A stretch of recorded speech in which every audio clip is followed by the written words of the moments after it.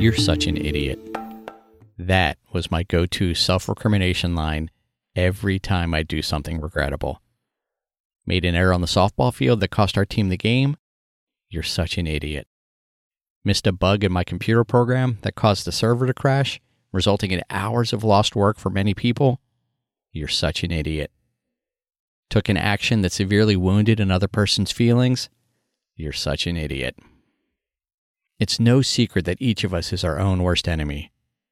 We either grossly disparage our value or hold an inflated sense of self-regard, oftentimes both, neither of which are helpful. But what we often miss is the purpose behind such reproach.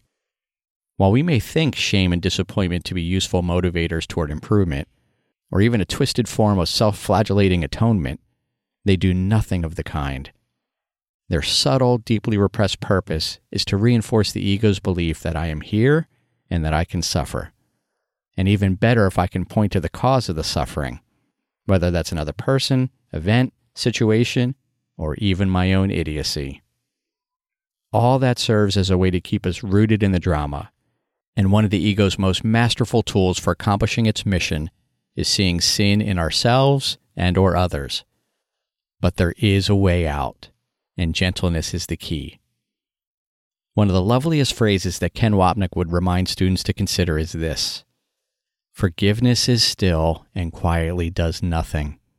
It merely looks and waits and judges not."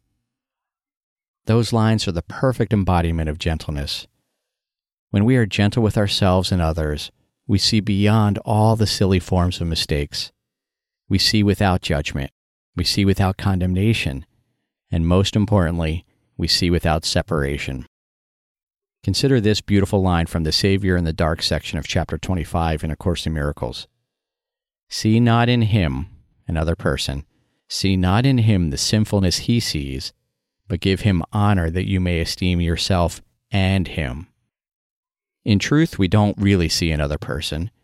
We see either projections from our choice for the ego mind or reflections of love from the right mind of spirit. And that passage encourages us to see the sameness in all our brothers. Gentleness is the means by which we return to our mind and make the choice for peace. Gentleness warmly embraces ourselves and everyone else with the tenderness of love. And gentleness enables us to truly become a savior from the dark.